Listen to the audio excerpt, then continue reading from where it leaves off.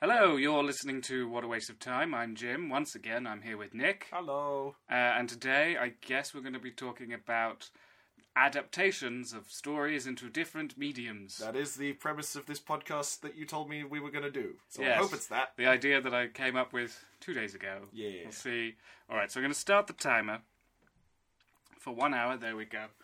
Okay, so the reason that I had this idea is because on Friday, we watched Sweeney Todd, the Demon Barber of Fleet Street. And not related to this conversation, we also watched Die Another Day.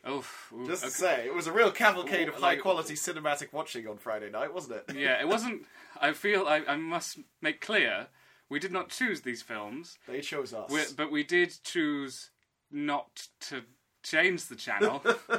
We were just... I have the defense that I was drunk, so I don't, I have no you have defense. no such excuse. Maybe I just said, I didn't want to fight you. Yeah. But anyway, so what was interesting about our reaction to Sweeney Todd is, or at least for me, I hadn't seen it since it was in the cinema. And when it was in the cinema, I was but a teenager. I hadn't been a film student yet. I hadn't developed my sort of analysis. Is it that old? Yeah, I remember because I watched it in the cinema in little old Bridgewater town, famous for incest. It really is, and it was with only 2 screens, and that was the same screen that leaked during the rain. So it's like 2006 then, because it must have no later than that. I was in college, so like 2007 or 8. Okay. It's because I was at uni in 2007-8, and I was just like, you are a year younger than me. Yeah. It was shortly. But anyway, nobody cares.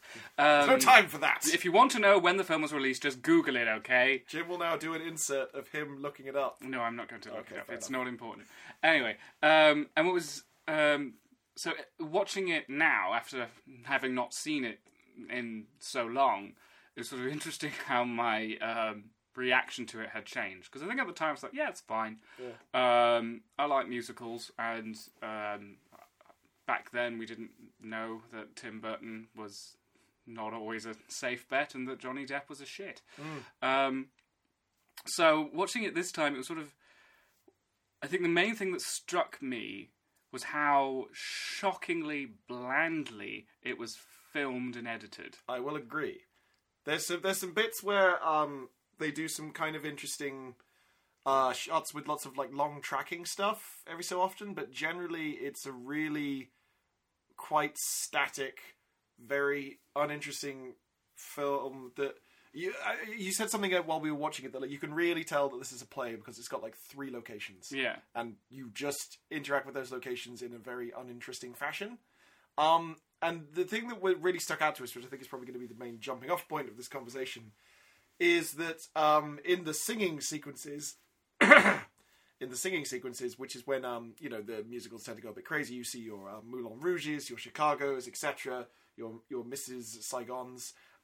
You have all these things where it goes into a kind of more advanced form of reality. Like the music is not necessarily diegetic to the scene, so the style of it and the set pieces and all of the action can become a bit more heightened and like, oh, case in point, if you look at something like the He Had It Coming song from Chicago, where it's like she just got to prison and now here's a sexy prison dance with all of the prisoners with their colours and it's amazing. And you're just like, oh, okay. But that's sort of like, this is sort of stepping on the point that Lindsay Ellis made in her video essay about Phantom of the Opera, where she talks about why that film is such a hot mess, because there is this sort of problem when adapting theatre, especially musical theatre, to film, which is that, but it's sort of a necessary part of the genre of theatre is that it's a little abstract. Yes. Because, like, you have to, if you're moving spaces or if there's things that you can't literally do on stage, you sort of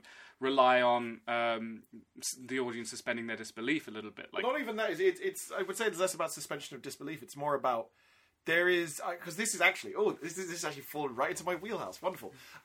As an amateur filmmaker with a drama degree, I am very, very interested with the differing approaches of theatrical convention and how they link up with film. Because even though you'll think, oh, it's all performance and it's all storytelling, so surely it must be the same. Not so, gentle listeners. Not so, indeed. There are so many different things, not only in the construction of it, because obviously with film, the director / editor or whatever, who the filmmaker has absolute control over what the audience sees at any time. Theatre, it's all got to be on the stage, and you can't tell exactly where the audience is going to be looking. So you have a much more wider focus that you have to try and cover. You can, use lighting to do that. You can use, ensemble cast to do that, etc., etc. But it's a very different kind of thing. Additional to that is you have what we were about to get into, I feel, which is that people go into theatre, which even though it is live, there's a much stronger sense of visual signifiers being surrogates for the real thing. I saw, just recently I went to the National Theatre and saw Sondheim's Follies, which was very good, very dark. Sondheim, good musicals, a lot of very negative opinions about love and people being together. But the way it was set is, it was a big rotating stage, and it's set in this old, broken down music hall. And the way that they signified that was they just had this giant brick wall with like a broken gap in the middle with faded neon sign on one side, and on the other side there was like a backstage area with like the fire exit and stuff like that. And that was like, this is a theatre. Of course it's not. It's just a brick wall with some stuff on it. But due to the fact that you're in a theatrical performance, you're sort of like, yeah, I know what this is. Whereas in film, if you did that, that would be a very abstract film. Even though it was a very sort of almost naturalistic show that I saw, the way it was set did not feel intendedly abstract. Yeah, the moment if you take a scene that's on stage that is supposed to be set somewhere, but the way that they signify that is just with a little bit of set dressing or with just a bit of dialogue sometimes. The moment you translate that into film, you can't do it the same way. You have to set it in that place. So automatically, films become a little bit more realistic than musicals, or any stage show really. But the thing about musicals, which is the point that Lindsay Ellis made, is that there is that sort of suspension of disbelief when all of your actors start singing, and when you transpose that to a more realistic space, it's harder to suspend your disbelief. Yeah. So what a lot of modern musicals, at least, do to sort of combat that is to add an element of abstraction. As you mentioned, Chicago is a great example of that, where basically all the musical numbers happen in this abstract space. The stage in Roxy's mind. And it flips between this and the real world, where people don't sing and the colours are more muted and it's a real place. But then you juxtapose that with the theatre in Roxy's mind. And that works really well. And the thing is, my reaction to Sweeney Todd was not only was it really blandly filmed, I suddenly saw how it could have been really, really good. Because it could have done a very similar thing. Like, all the songs should have been set in an abstract space, especially because some of them even are. There's a song, I forget the name, where Johnny Depp he's just failed to kill Alan Rickman, and so he basically says, I'm going to kill everyone. Oh, the Vengeance song. Yeah. Yes, sir. You, sir. Close shave, sir. I will have vengeance. I want you, bleeders. Yeah. That song. Which isn't an abstract space, because you see him roaming around the street, and then it cuts to back inside the barbershop. He's not left. So there's no need for that space that he's running around in to look real. Yeah. Because it isn't. Yeah. And yet it's all very muted colours. It's shot very sort of banally. I wouldn't go that. It's got this kind of like follow camera thing. It kind of works. I it's think functional. my complaint about banal cinematography, I think, applies more to the A Little Priest song, which is the one song I think the best song in the musical. Your mileage might vary. But how do they film this song? they film it like it's a conversation. It's in this scene, Johnny Depp and Helena Bonham Carter look out of a window, and then, to really change it up, they look out of a different window. And then they walk around a counter, and it's just static. Yeah. And I'm normally one for, in Murder on the Orient Express, Kenneth Branagh's one, it really sort of bothered me that every shot of the train was sweeping around and panning and going up the mountain and down the mountain again. Oh, it's Dutch and Dutch the other way. I thought that was too much. But in a musical number, you gotta do that sort of thing. Well, the way that one of the thoughts I had, which you can hear actually on my podcast, Heard You Saw, plug. Motherfucker! Oh, I want to say, I really wish I was there for that. I don't know why Nick has not invited me to be on his podcast. And we'll... It's not more fun just to deny him. It's fun. I do really wish I was there for the Murder on the Orient Express one, because I've read the book recently and I just wanted to be like, no, Agatha Christie, sure, it's not her best work, but she does it better than this. It's your sidetrack. Okay. However, but one of the points I made is the filmmaking in that it felt very like Baz Luhrmann. Now, you look at Baz Luhrmann and you look at Moulin Rouge, and also to a lesser extent, you look at The Great Gatsby. Baz Luhrmann is the person who, almost like, I would also liken him onto Luc Besson a little, in the sense that he's very unafraid to just throw things at the camera, both visually and with the camera. He'll have like these dramatic, crazy panning shots that's like this hyper-reality kind of thing. I mean, quite recently I watched the... I think it's not the opening number to Moulin Rouge.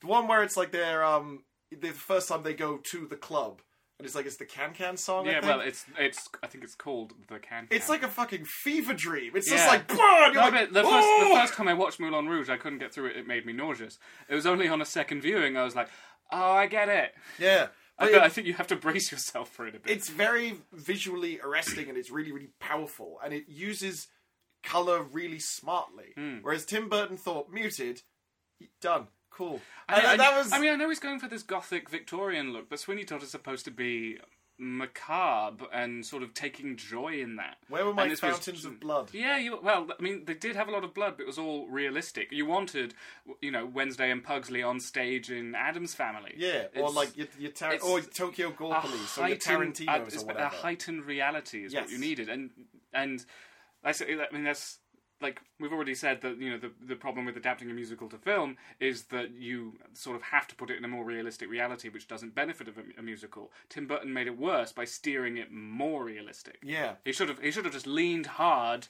into madness. It's a bit surprising. I mean, there's kind of a thing about Tim Burton, I would say, is that he's very much a filmmaker who I don't feel has a very this may sound contradictory. He has subject matter and tonal elements, and also some visual aesthetic things, like his mise en scène, if you will, or he likes his gothic stuff. He likes his sort of muted color palette, but with sort of high contrast black and whites kind of thing. A lot of deep blues, etc., etc. But I don't think he has that much in the way that he films things. That's very I couldn't tell you how Tim Burton constructs a shot. Whereas you compare it to David Fincher, who has this sort of quite distinctive, subtle camera work that is sort of symbolic of his films. Yeah. Or like Terrence Malick, or like Wes Anderson. Yeah, what's his Tsai Ming Liang with Cinema of Slowness and stuff like that. You can look at other directors, and even Michael Bay. My God, even Michael Bay. I mean, this is the thing. Michael Bay, I feel, a controversial opinion. I feel like Michael Bay gets a lot of unnecessary stick. Oh, I give him so much stick. You do give him a lot All of the stick. Sticks are his. A bundle of sticks. He's like a lumber factory over here. I feel like he's not... Hear me out. He's not a bad filmmaker. Let me finish. He's not a bad filmmaker. I feel like the problem is that his style of filmmaking has become synonymous and very culturally dominant within the space of action movie summer blockbuster. And it's like he's not the only person that does this whole kind of like shaky cam fight scene stuff. You look at the Bourne franchise, like they're very much typified by the fact that they have these very fast cut, very shaky camera, snap it. Yeah, that's true. And then everyone sort of copied. Then like Quantum of Solace has this opening sequence, which is more James Bourne. Yeah, exactly. And it's I feel like Bay was doing it first, and Bay, in some ways, even though I don't much like it as a style, kind of does it best because he has this sort of term of, you know, cinema of excess, like he calls it fucking the frame, you know, because he's a classy chap. Yeah. I will say, I'm not defending him as a person. He sounds like an awful, sexist, kind of racist, military obsessed, terrible scripts. Just woeful But then writing. also, like, you're just sort of defending his filmmaking, and I'm just going to undermine that by saying once again, there's Lindsay Ellis's series about it, you know, the whole plate. Yeah. I was just giving Lindsay Ellis so much advertising. Oh, she's definitely going to get a lot of benefit from this podcast that no one listens to. Yeah, so much traffic from us. But no, you should tweet at her and say, we kept talking about you and we're sorry. No, Please. I don't want to be that guy. Be that guy. Anyway, but yeah, she also makes I don't defend his filmmaking because what she points out is that you can't retain things that happens in his films because he doesn't give any breathing room for you to digest it. But the idea of breathing room is, we're way off topic right now. I would say, not to, you know, put myself out there as a much less qualified analyst of film, is I feel like there is breathing room in Michael Bay movies, and I say this having only watched the original 3 Transformers movies once, many years ago, and also I've seen, The Rock a couple of times, but there are moments of downtime. The problem is, it's full of garbage. So it's like, you know, you look at something like, if you want a movie that's very, very intense, that, you know, is incredibly tight and has no gaps, you look at a movie that I love, which is Mad Max Fury Road. I knew it was coming. Of course it is, because it's one of the greatest films ever made. It's technically perfect. It's unreal. There is very little breathing room in that film at all. Like, there is minimal let me refine what I mean by breathing room, which means a beat has time to land, which Mad Max definitely does. It definitely gives each moment the appropriate amount of time. It's like a drum solo whereas Michael Bay, particularly in the Transformers films, races from thing to thing to thing, and it'll give you so much that you don't even know what it is you've seen before you're on the next thing, and that's why you don't retain it. Or he'll drag out moments that you're just like, I don't.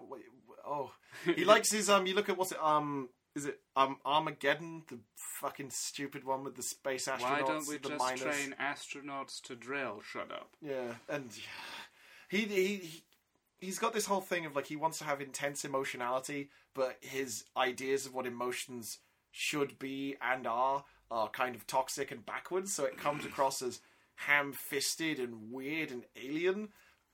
So I think he's an interesting creative voice. I don't think he's a very good one. But I don't think that it's very less these days. I think, you know, since, like, it was at its height when he was doing Ninja Turtles, and people were just like, oh, Michael Bay. I think it's like a lot of people who didn't know anything about film would take against Michael Bay for reasons that they didn't fully understand. No, yeah, it's fair. It's not fair to dismiss him without engaging with his work. Yeah, and I think he's definitely. You know, I get the same thing with Zack Snyder as well, actually. Who I can live it back. Oh. Who has also faced the difficult task of adapting other mediums. Oh yeah, so Watchmen. Yeah, which Watchmen is a complicated film, I think, because for a long time everyone thought that, like, you know, Watchmen was unfilmable, which I think is a very limited way of thinking about it. But hey ho. I mean, Watchmen does a lot of stuff in the book with the construction of it, both in terms of the paneling, in terms of the way the art is put together, in terms of the visual aesthetic, and, you know, the fact that there's, like, a giant, dumb psychic squid. It's a comic book, so it kind of, like, works, and you can control the pace of it along more, but they use stuff with, like, the pages, so they have, like, you know, you're leading up to a thing, and these are shocking moments. Yeah. You know, it's a lot more measured in its tone. Yeah. Whereas Snyder's film is not bad. It could have been, yeah. It could, given how bad Snyder can be. I think again, Snyder's not actually that bad. I got into an argument with Dave last night. You know, because Dave was all like, he's terrible. He's utterly terrible. I'm like, he's not terrible. He's a really good visual director. Even though it's fucking garbage, and it's a terrible movie, and everyone involved in it should feel bad, and probably does, because we've seen Ben Affleck's face. Even Batman vs. Superman has some bits that look quite well put together from a visual standpoint. You know, there's quite an iconic shot where Doomsday's all, my face lasers, and Superman's like, my eye lasers, and there's like this whole thing with the beam power battle, and it's like sort of really high contrast, like oranges and reds and stuff, and it looks fucking cool. And moments like visually, moments like that like look good. He's very good at putting together things of that type. Yeah. But yeah, to sort of bring us back to less just talking about directors and more about adaptation. yeah, I was trying to lead back to that. Yeah, because the interesting thing about Watchmen, yeah, I mean, because yes, we could talk about how like the like Zack Snyder's take on it, which is not necessarily to do with adapting it. I think what's more interesting is like the fact that Watchmen works very well in its medium, the comic, and so that's why people think it's sort of unfilmable, because that is a very difficult story to translate into film. Because it's long and a lot happens. Yeah, and there's tons of backstory. Yeah, and the fact that every chapter, at the end has a sort of in-universe piece of writing, so that if you choose to, you can really engage with the under the hood. The massive air quotes lore of the world. Why does that get air quotes? Because, is lore. It is lore, but I just feel weird like saying lore in a non-fantasy story. It's lore. Lots of lore. Yeah, big lore. The world building. Yeah, sure.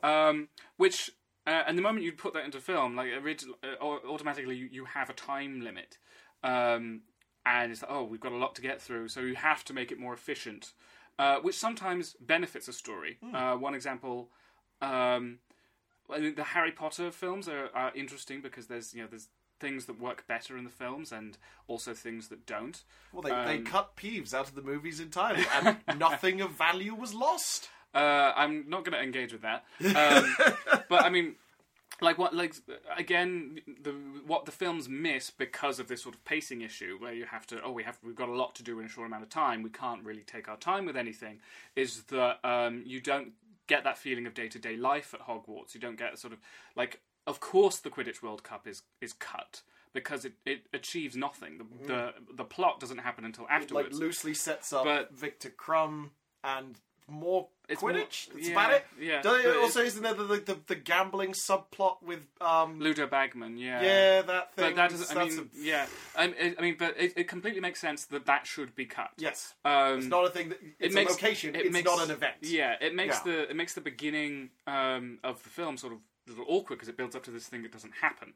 But in the book, you can take a bit more time because even though the Quidditch World Cup doesn't really contribute much to the story, it's interesting and it's fun. So you go along with it. So that's a weird thing where it's necessary to change that when adapting it to a film.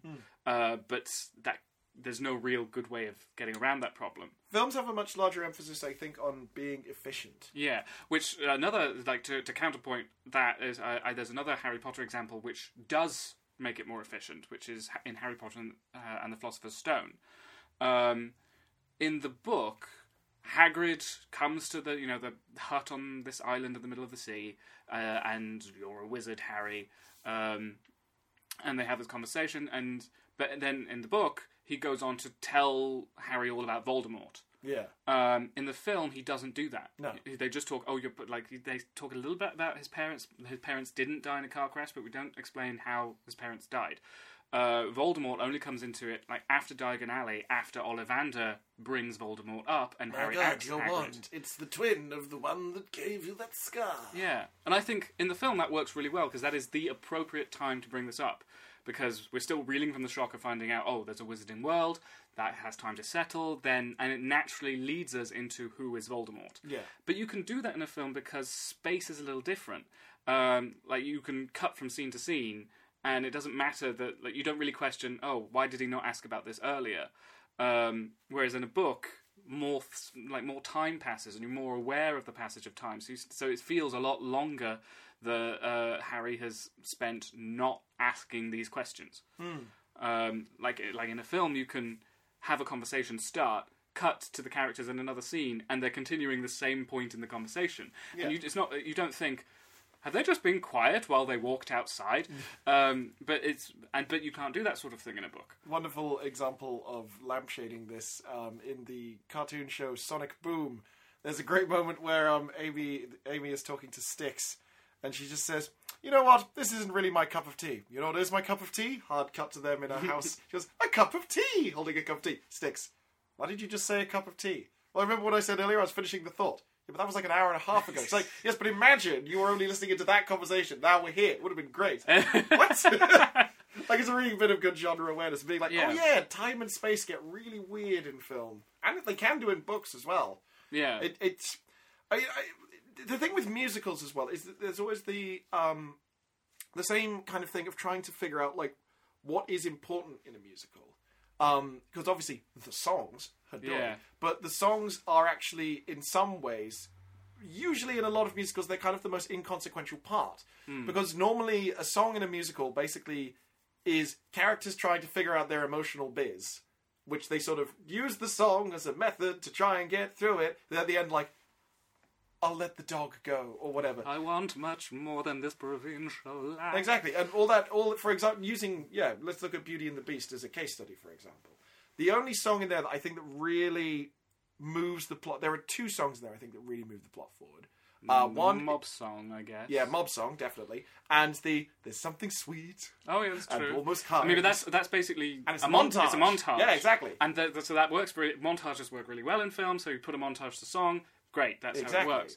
But you're right that, like, certain other songs may just sort of get in the way of like, and so that's why Class was cut from the film of Chicago. Oh, even though it's a great song. Even though it's a great song, and even though they filmed it, and even though it's still on the soundtrack because everyone fucking loves that song. Yeah. But when translating it to film, they decided to make it Roxy's story because films work better when it's from a person's point of view, and Roxy's not there, it's not relevant to her story. She doesn't really care about the motivations of the Mama or the what's her name, Catherine Zeta-Jones, Velma Kelly. Velma Kelly, that's the one.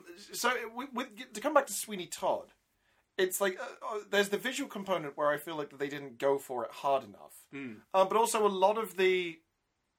This is going to be me sort of slightly crabbing about the musical style, the musicality of Sweeney Todd. A lot of it is the very kind of staccato, really quick talking, da-ba-da-da-ba-da-da-ba-da song. I make all these pies, they're really bad. Yeah. Da-ba-da-da-da-da-ba-da-ba. And it doesn't, like, that. It doesn't help that there's that thing when you translate a musical to film, you want, we need big names, but big names are not necessarily Broadway singers. Exactly. We can't all be Imelda Stanton. Yeah. I don't want to disparage Helena Bonham Carter's singing too much. Throw her under the bus! But but her voice and her singing style does not lend itself to that kind of song. And she's doing the very Cockney accent thing as well, which is... It's always hard to sing in an accent that is not your own. Yeah, and especially because these songs are quick and you need to sing clearly to understand the wordplay that's going on. Yeah. And it doesn't always help that Helena Bonham Carter is the one that's doing it. Yeah. I feel like something like Phantom kind of lends itself better to that because the music... Because Sweeney Todd kind of uses this very tippity-tappity kind of musical style, you have to really sort of be engaged, both visually to keep you sort of engaged, which you're not, because the film's kind of visually a bit dull, and you need to also really be paying attention to what they say. Yeah. Because they'll have whole character introduction bits to just, like, you know, introduce through the song, and a lot of people just kind of tune out in songs, say, because you're not always listening to both the meaning of the lyrics, the mood of the music, and what it actually like is communicating to you. Yeah, it's a lot to digest. Like, look at especially a song like "Worst Pies in London," where not only is she singing very quickly and there's music and everything we've just said, but also she interrupts herself continually. She's talking about this, sit down, no, this, and that, like she's talking about several different things at once because and that's the point. She's meant like. Sweeney Todd is meant to be a little overwhelmed by all of this, but if the audience is too overwhelmed, they're not digesting it, and then they're not. And there's actual plot-relevant details there, like Mrs. Mooney and a pie shop where she's making pies out of cat. Oh, Mooney. Oh, yeah, the other. Yeah. Sorry. I remember these films more than I want. Like Die Another Day, I just forgot the invisible car. I forgot the invisible car, but remembered everything else. So, whereas you look at something like, say, Phantom, for example. The songs in there are generally grounded in a lot more sort of like it's less. Let's make the plot go, and it's more, let's use this music as a emotional surrogate to sort of communicate a through line for this character's arc. You look at something like, Music of the Night, for example, which is a song I quite like. That's basically him being all like, oh, Christine, I want to get on you, and you should embrace darkness because I am in the dark. You know, and that's all that he's really saying. But it's like, you know, it's a 3.5 minute song of going, I want to fuck this girl's voice. You know, and that's his whole biz. And you're just like, okay, I've got a full 3.5 minutes or whatever to digest the idea that the Phantom is way into Christine's voice. You know, and he wants her to get in touch with the darkness. You know, because you have the whole thing of verses, chorus, you know, big hammering it there. It's the similar thing actually with opera. You come up against this as well, which is more a question of localization. So I love The Marriage of Figaro. It's probably my favourite opera. It's great. The reason I love it so much is because when we were young, the BBC did an English language version. And I watched that a lot. We had it on VHS, and me and my elder sister, and even my little sister as well, when she came along, like, we watched that a lot. So I know most of that opera off the top of my head in English. However, when I later on in life got round to watching the Italian version with subtitles, I was like, oh man, linguistically, the songs are a lot less complicated. There's a lot more repeated phrases. There's a lot more, we are using this medium to communicate a broad emotional tone or a very simple concept. It's, you look at, oh, my Italian's so bad.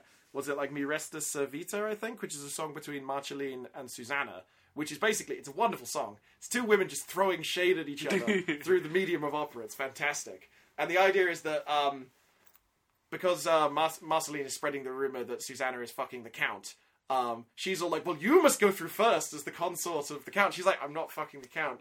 I'm getting married, like, next week. And she's all like, no, after you, you're an old woman. Old women must go first. And it's just this little, like, they just keep doing these little repeated phrases of just like, oh, so old. She's like, aha, you little whore. You know, and it's much more stripped down. But the thing is with English language traditions within music, it's very rare that we'd have a song that really just repeats, like, you know, 4 to 5 phrases for an entire song.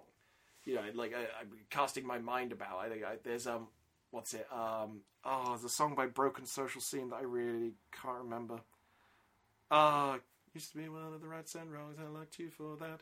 It's a really good song, but it's like, it's literally about 4 lines long, and it just builds on those and reiterates on those, and it's just like sort of communicating this idea of teen existential angst. So to tie that back into, like, with film, you have so many more options to communicate mood than you do on the stage. Because, again, you can direct exactly what the audience is seeing. Yeah. You can focus in on, like, the tiny micro movements of, like, a character's fingers if you want. Or you can isolate them off in the frame, like, really far away to give a sense of distance or pathos or longing or whatever. And it's that film is a different language to theatre, I think. You know, and this comes into the broader thing that I often complain to you about, which is lots of people don't know how to watch things. Specifically adaptations of things they like. Because they're like, it has to be this way. Yeah. But it shouldn't be the same. As we've discussed before. It's like, it can't be the same because there's things you can't do. It is like translating it to another language. Yeah. Scott Pilgrim is an interesting example. I don't like the Scott Pilgrim movies, just going to say that up front. Yeah, that's fine. Lot of big fan of Edgar Wright. Well, kind of a reasonable fan of Edgar Wright, but I don't think those films work for me on a variety of levels. I mean, they only made one film. I know. Oh God, yeah. It's 6 books, 1 film. Yep. Yeah. I think what's interesting about that film, and that, there's a reason. Like, I think the main reason it didn't do very well financially is that it's more expensive to do that sort of thing, but because it's a cult idea. But in comics, like, you just draw it. But then if you have to, like, you can't make that film small budget. Yeah. You do, like, it does lose a lot in translation. I do think you may disagree that Edgar Wright got the sort of style and tone right. Yes. But what the a given value. I'm sorry. I'll let you finish. But what the film loses, because, and again, it's this problem of time. Is that the books spend a lot more time just examining young people in Toronto and what their lives are like. Yeah. And while, yes, there's this sort of heightened reality of, there's this sort of video game cult, like, referencing and warp space. Yeah, and there's this heightened reality of strangeness going on. It's more spaced out in the comics. But yeah, so a lot of it is just like, the petty domestic squabbles of these kids. But by making it more efficient and getting through the relevant plot points quicker, you lose a lot of that. Yes. And so therefore the film isn't really about that. No, the fundamental thing that Scott Pilgrim the books is about, which I really like those books, and I like the way that Brian Lee O'Malley told those stories, and as a result, because he sort of incepted me with the ideas of enjoying this particular aspect of comic books, is why I think Octopus Pie, which everyone should read, it's all finished now. You can read it on the internet for free, or you should buy the books because they're really good. I fucking love Octopus Pie. It's We're really just good. giving everyone so much free. Oh yeah, advertising fucking here. this is the plug cast. That's what this is. But the thing I liked about Scott Pilgrim is that for me the books don't actually really start to hit their stride until post book 3, which is when you've had I think it's the first 3 or 4 X's, because you've had the it's like one per book, but then the twins. the together. twins are there more. Yeah, So, yeah, I these are think those the 3. parts that I really enjoy is not only the sort of slice of life, like, you know, they have that whole sequence where you just see, like, how does Kim live? Who does she Yeah. live with? Yeah. What's her morning like? And it's much more relatable. Yes. Because we've got the situation Kim and her horrible roommates and friends coming out as gay and you reacting to that. Yeah. And just like new girlfriends, old girlfriends. Yeah. The kind of tangled mesh of it. But the thing that why the movies didn't land so well for me is I want to stress that they're not bad movies. Again, we can one movie. There was only one. Sorry, I know it felt like more. It felt long. That's one thing. It felt slightly long. But I think this is a good way to segue a little bit into Constantine syndrome. Oh, so, yes. My friends and I in uni came up with a term to describe an adaptation of something that is a good film, but is hurt by the fact that it is an adaptation. This was inspired by the movie Constantine, based on the Hellblazer comics. Now, Hellblazer is really good, and the Constantine movie is also pretty good, but the thing is, apart from the main character being called John Constantine, and the movie being called Constantine, and there's a few plot points that are clearly pulled from a lot of different portions of Hellblazer, it's nothing like it in terms of tone, or characterization, or, like, the things it's trying to do. It feels very at odds with the he has a giant crucifix-shaped gun. John Constantine, I don't think I've ever actually seen him carry a gun, and I've got, like, 12 trades of Hellblazer under my bed. Like, he doesn't use weapons. He uses the film is hurt by the comparison. Yeah, if you look at it in comparison, you know, there's a whole book, I think like book 8 or something, where John Constantine he breaks up with his girlfriend because she almost gets killed by some terrorists who were looking for him. She then kicks him out of the house. He then goes on a massive alcohol and drug-induced bender and becomes homeless and winds up like living in a broken down building with a rent boy because they were huddling together for warmth. It's like, it's really grim. Yeah. And really but fucking sad. That couldn't happen in the film because you'd be spending too long away from the supernatural element that everyone came for. Yeah. A lot of John Constantine is like, the supernatural stuff is all there and he kind of deals with it, but it's not what he's really about. He's just a really fucked up guy who's both trying to find some semblance of happiness in a really shitty world, and he occasionally has to like deal with demons and stuff because he's a magician, and he's like, fuck, this is part of my responsibility. So Scott Pilgrim, I feel, falls into Constantine syndrome because I like the Scott Pilgrim film, singular, but it doesn't even try and do the same things that the book does. Which is a good thing in an adaptation. Yes, but the problem is I'm still comparing it, and I like the thing it still suffers from the comparison. Exactly. One of the problems that I have with Edgar Wright's movie is that the way that film is both shot and written, like, it's much more in favor of Knives and Scott as a couple. Yeah. They have that whole climactic thing where they fight Gideon together as a callback of their teamwork in the arcade game that they played in the first act. And you're like, well, this is like, look at them, they're becoming a thing. And it's like, there's this moment where they totally should have just kissed. And there's like, also, Ramona is there. Yeah. And I'm like, and Ramona's character doesn't have nearly as much time to breathe as she does in the books. And she's not there's like, because in the books there's this period where they're living together, and that's so relatable. Really uncomfortable as well. Yeah, it's like, oh, they're trying to make it work. Like, there's that great moment where, like, Ramona, I'm going to work for today. You can stay here, but just empty the dishwasher and charge my phone. And then she leaves, and Scott Pilgrim plays video games all day, and then she comes home and asks, "Did you do that thing?" "Yes, I'm just doing it right now." And she's like, "That was like 4 hours ago." Yeah. He's all like, oh. And like but there's no time for that in the film. Exactly. And so you're right. Like so, just by virtue of there not being as much development there, the ending that the film draws, which to a degree is the ending of the book, although they don't really explain. Yeah, that visual reference does not make any sense. Like the subspace door, like that means nothing in the film. Yeah. And so so that ending, even though it is the same ending as the source material, it's not the end of the story they were telling. No. And in the book, it works so much better because, minus spoilers, I guess, for the end of who cares?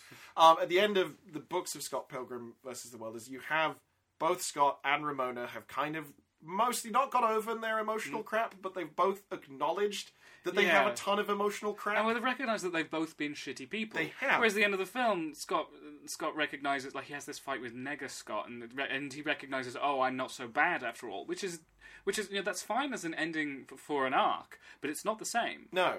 And you have this thing where they sort of tie off all of their connections to everything in Toronto, and then they go to the subspace door, and they leap through literally into the unknown. The whole point is that they're deciding that Ramona can't stay with Scott in Toronto because she's intruding on his world, and he doesn't want to force her to stay because that will force them to leave. So the only option they both have is they have to go somewhere else entirely together and make a new life together and not be held back by the past, which the whole fucking story is about. Hey, 7 people from my past keep trying to drag me back there because of fucking reasons. Yeah. And it's all about getting away from that and actually taking that step and moving forward. But because we don't establish this theme really in the film... And it's not even that Edgar Wright doesn't necessarily recognise that that's the theme. Yeah. It's just that the way the comics express that theme, you can't do in the same way in the film. So you either have to find a more filmic way of doing that, or you have to find out what this film is actually about. It's hard to say. Yeah. It's hurt by the fact that it is an adaptation. It's trying to hold close to this plot, but really it would have been more interesting to kind of go in its own direction. I mean, this actually comes back to a thought that I've been having recently, is that one of the things that the Fox Marvel movies have done, with Deadpool to a lesser extent, but more concretely with Logan, has been sort of saying, so we have the rights to these characters that people know and like, and we have good directors and we have good actors to play them. The thing is, we keep on getting caught up on this whole idea of having a big cinematic universe because Marvel Studios are doing that. That's the thing now. And it made them a ton of money, so we'd really like to do that. Logan as a film, specifically, does not intersect with really much of any of the canon of not only the other Wolverine movies, or with any of the other X-Men movies. It's basically just set up and played out as entirely its own thing. They are cleverly, what they did there is they very, very cleverly used the fact that you know who Wolverine is, you know who Professor Xavier is, and then they subvert that by transposing those characters into a new, mostly alien future world, and just saying, hey, this is a story that we want to tell that is about something completely different. But it's using these characters more as, like, archetypes rather than, like, actual, this is the canon of this guy. Yeah. And I think that it's more interesting as superhero ubiquity continues and grows and flourishes. You know, Infinity War's coming out soon. 56 million views in less than 24 hours for the trailer. Holy shit. Look at all these characters that are in it that you know. Yeah, it's the Guardians of the Galaxy. What a shame. Fuck you. We still need to do the podcast of just you and Rob in a yelling room at each together other. about But I think that's a better way to look at adaptation, is that it should be less... This is where you're going to run into the whole thing of what's a good creative decision versus what will actually sell and what audiences expect. Because Logan did well, however, we had to have what? X-Men 1, 2, and 3, plus Days of Future Past, plus Wolverine Origins, plus The Wolverine, So 6 films, effectively, of build-up. And then they completely, essentially cut that off because they're like, okay, everyone knows that Hugh Jackman is Wolverine. Yeah. Everyone knows that Patrick Stewart is Professor Xavier. We don't need to link this. We don't need to reintroduce this character. We can just say, like, here, this is a completely new take on this character, on these characters, in a world you've never seen before. You don't know any of the other characters in this film. It's fine. It works great because it's just banking on the fact that you know who these people are. I think that's the right direction that you should take for adaptation. However, because nerds, especially nerds, are fucking annoying and stupid and don't know how to consume media, a lot of people come back with this sort of, I'm going to use comics as a surrogate, and I'm sorry, my fellow geeky, nerdy brethren, but a lot of you really fucking piss me off. When you're all like, hey kids, don't like a bunch of the comics. And I'm guilty of that. And I'm guilty of that. Yeah. I've done that. Like, one of the reasons I dislike Guardians of the Galaxy 1 is that the villain is Ronan the Accuser, who is an interesting and complicated character in the comics, who is reduced to, I want to destroy planets, because Thanos told me, and now I'm dead. There's a balance to be struck, though, because while, yes, no adaptation should treat the source material as gospel, because it needs to necessarily be its own thing. It needs to take this idea and own it, rather than just being, is it okay if I just borrow this? It has to do that. At the same time, it has to be aware that it is going to be compared to the original. And thus... thus Constantine syndrome. Thus reasonably or even unreasonably. Yeah. This is the thing. I mean, it's entirely... I think, like I say, I think Constantine is a pretty decent movie. Yeah. It's fun. Tilda Swinton is Gabriel. It's fucking A+ casting. Wonderful. Keanu Reeves, whom I really like, does a good job at being John Constantine, but he's American and not from Liverpool, and he's not blonde, and... It's not a bad character, but it's not as interesting a one as John Constantine. Exactly. And it's a hard balance to strike. I'm trying to think of I'm sort of like there's an example that springs to mind is a film I've not seen on principle, which is Oz the Great and the Powerful. Oh boy! But I've heard that their justification or motivation for the Wicked Witch is that she was jilted and that's why she turns green. Pretty much. And I was like, green with envy. Green with envy. And that because her soul became twisted, her exterior also became evil. Sure, but she wanted James Franco's bone. That is problematic in and of itself. Yes. But I just thought, if you are making that film, you know it's going to be compared to Wicked. Yeah. And Wicked is about this character and her motivation. So you need to at least acknowledge that even though the story isn't about her, we have to come up with something that is good. Like, no, it doesn't have to fit in the same universe as Wicked, but like because people love this thing, they're not. You know that they're not going to respond well if you reduce it here. Well, this comes to the notion of taking characters who originally were quite flat. And trying to provide depth. Because the Wicked Witch of the West in the original Wizard of Oz film, I just want those slippers from my dead sister. Yes, and I'm evil because, fuck it. I'm green and live in a castle and have an army of flying monkeys, and, I'm evil. It's my thing. What more do you need? And that's pretty thin. Then you get stuff like Wicked, we're like, well, people aren't just evil. Yeah. And we like characters, even good or bad ones. I'm sure I can read your mind that, Breaking Bad... The whole point of that is that Walter White is a bad fucking guy. Yeah. But you understand kind of why he does the things that he does, which is what makes it interesting. I have the same thing with Berserk, because Guts, on paper, pretty terrible human, but I get it. I understand why he is a murderous, remorseless killing machine, because he is the victim of intense trauma. And seeing that trauma happen is evocative, and then seeing how he deals with it is also like, oh man, is he going to do all of the bad decisions and effectively, in pursuit of this one thing? So I think if they're trying to deepen, they took the decision, Oz the Great and Powerful, the exterior from Wicked. They were like, well, why do people go evil? And they were like, well, if you don't get James Franco's penis in you at some point, you're going to turn into a monster. That was their decision. I'm trying to find a way of vocalizing how hard I'm rolling my eyes. It's quite impressive. Just out of the door. Oh. So it's a tricky game. You know, it's you. So you not only have to like. So I feel like if I was going to collate the points that we've kind of come to is that one, you have to be aware of the difficulty of going from one medium to another because each thing is better at a different thing. You know, films very good at visual communication. Books less good. Yes, because you can have 50 pages of description and that it can be done in 2 shots. Yes. There's like in Atonement, there's a whole chapter about like the mother and her migraines. In the film, it is 1 shot. I'm like, yes, you nailed it. Yeah. But then at the same time, books get inside a person's head. Films always exterior. Yeah, or like, unless you have to do a monologue, but then that changes the tone. And you have like the thing of voiceover.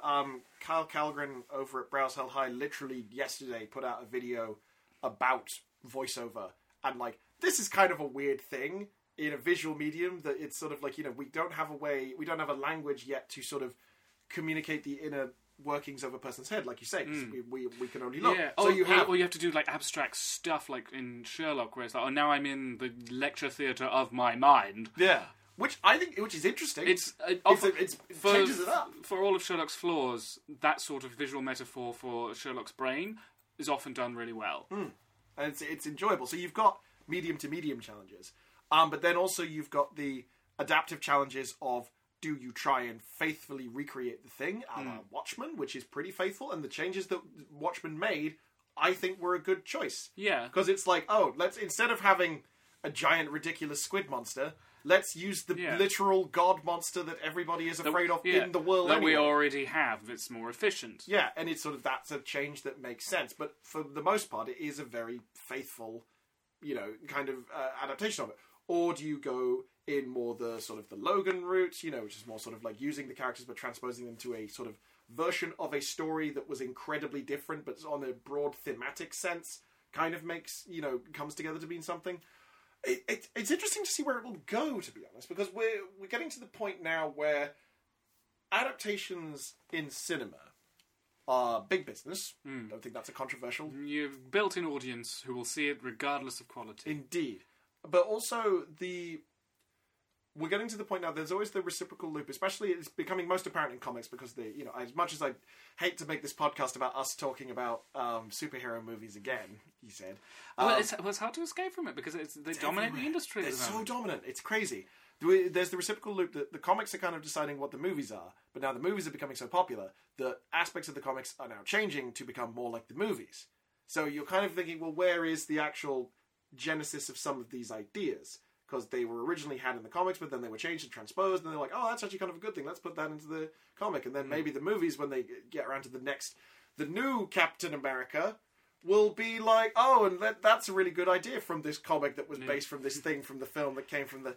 Yeah. All art is a conversation. Indeed. But I think it'll be interesting to see that if we get to the point... actually, another good touchstone point. Now that if we're doing the plug cast, Movies with Mikey did a video, I think, again, just yesterday called The Batman Question. Well, maybe that was this morning. Was that this morning? No, it was yesterday. Sunday today. Right.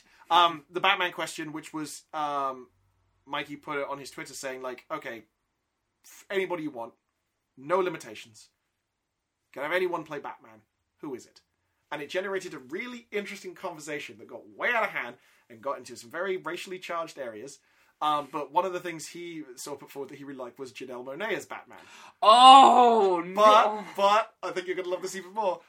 She then joined the conversation, said, "Oh yes, and I saw said, this. I want to be the Joker." Oh, it should be really good. Which would be really cool. Oh, I want to watch Batman with Janelle Monáe as all the parts. But the Commissioner Gordon, Janelle Monáe, Batgirl, Janelle Monáe, and Bane, Janelle Monáe, and Two-Face, Janelle Monáe. But the point that he made is that, like, at the bottom line, Batman is a fictional character who will change and adapt to be relevant to the times. You know, in the same way that, you know, you have it with any massive cultural pop culture figure. They have to change. They have to adapt. They have to grow. You look at, like, Superman. Yeah. Originally created by working class Jewish people as a champion of the working classes. His original villains were taking on rich fat cats. Yeah. And then he sort of, somewhere along the way, became kind of co-opted as a symbol of America, and thereby became a symbol of authority and the government, and became like, now I'm going to sort of work with the government, and I'm kind of beholden to them because it's more responsible. And it's interesting how it's changed. Yeah. But if we could get to this idea of trying to put forward the idea into regular society that it's more about what the character represents rather than the mechanics of how you tell that story. Yeah. If you follow me. Yeah. Like Doctor Who. Say something cogent about Doctor Who. I'm sure there's something. Well, I mean, Doctor Who is interesting because it revives itself regularly. Yeah. And within the canon of the show as well. But in sort of each iteration of it is kind of like a separate show. Like Stephen Moffat, even like when in his first season had to convince the BBC that no, this isn't season 5, it's season 1. So you actually need to give us more money. And it's interesting. Like even like the logic of the world changes because the really all that Doctor Who is just at its core time traveller who is an alien but looks human. They like you can say, oh sure, he's got 2 hearts, but that's changed. Negligible. It's irrelevant. So has a time machine that looks like a blue box. It needn't look like a blue box, but that's what's familiar. Yep. Picks up a human every week, different time and place. Fight a monster. Yeah. That's all Solve you a need. problem. That's all you need. Yeah. And there's so many different iterations of that idea that you can do. And so, the Doctor being a woman is actually like small potatoes. It's like you could go really wild with this, and it would still fit. Oh yeah. When you have the thing as well of like you could kind of look at the Doctors in a sense that like each Doctor has a different relationship to the stuff that defines them. You know, you go back to like, was it William Hartnell? Yes. Who really old grandfatherly kind of like, I'm an educator, you know, and it was more like about him specifically in a more sort of, you know, patriarchal teaching role of, you know, sort of trying to learn these dumb humans about this thing. And often he was sort of an antagonist. He would often get in the way of what needed to be done, which was the intent of Barbara and Ian. And then you have the second Doctor, who's basically like space homeless man. Yeah. I'm going to play a flute. Let's go hang out in the street. There. Jamie. I'm more free love and just like, hey, let's chill out, guys. Yeah. And you can see that that's reacting to a differing cultural tone. Yeah, so you can sort of examine, like, you can probably read a little bit about the time that it was made by their take on this idea. Yeah, and the aesthetic and the seriousness of it. And how they this also goes on like why adaptations need to change. Like, there's a whole conversation we're going to have here about this argument that I had with someone who's saying that Captain America can't be gay because he's never been gay, and it was sort of it's homophobic to change him. What are you talking about? It's like I remember you. I recall this. But yeah, but it's like no, these characters have to change to reflect the changing attitudes of the world or to become relevant. Again, Lindsay Ellis made this point about Hunchback of Notre Dame, how it used to be about the value of, you know, our history and our culture and preserving that, and now the work achieved increasing awareness of that, so that means the story isn't relevant anymore unless you change it. Yeah. Which is why now it's about the plight of the oppressed. Maybe one day equality will be achieved, and we'll look at stories like Hunchback of Notre Dame and think, like, what the fuck is it talking about? We'll just be like, how quaint. Yeah. Remember a time when, you know, people were divided along racial lines? Can't they see that they're all the same? First race war, huh?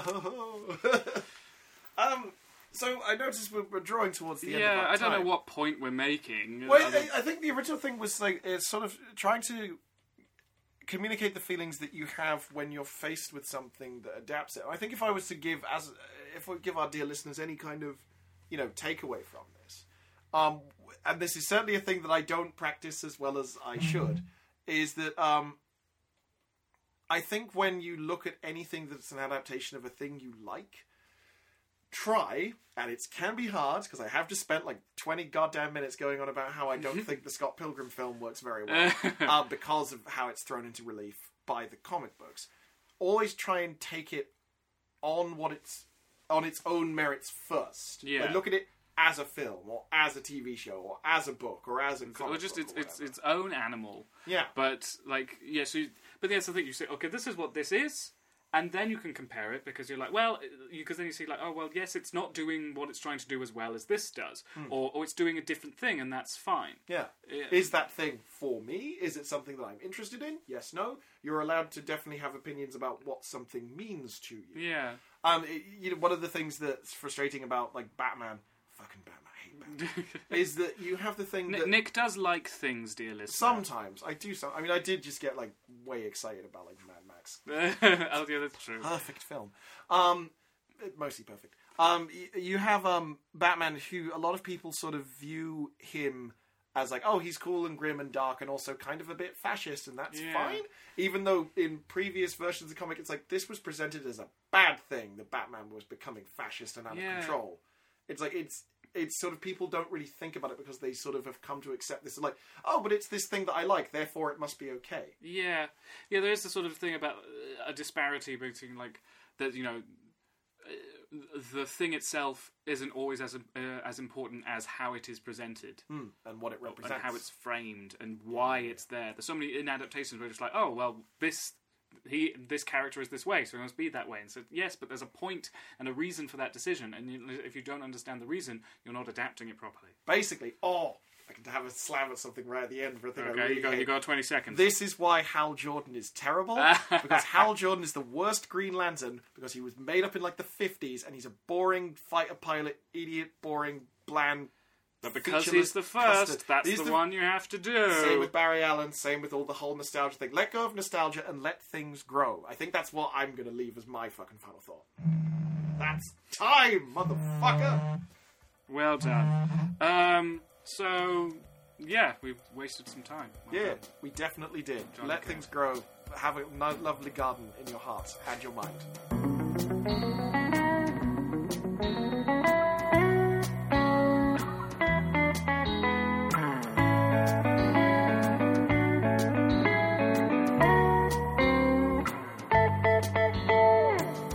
What a Waste of Time featured the voices of me, Jim Woodall, and Nick Hurd.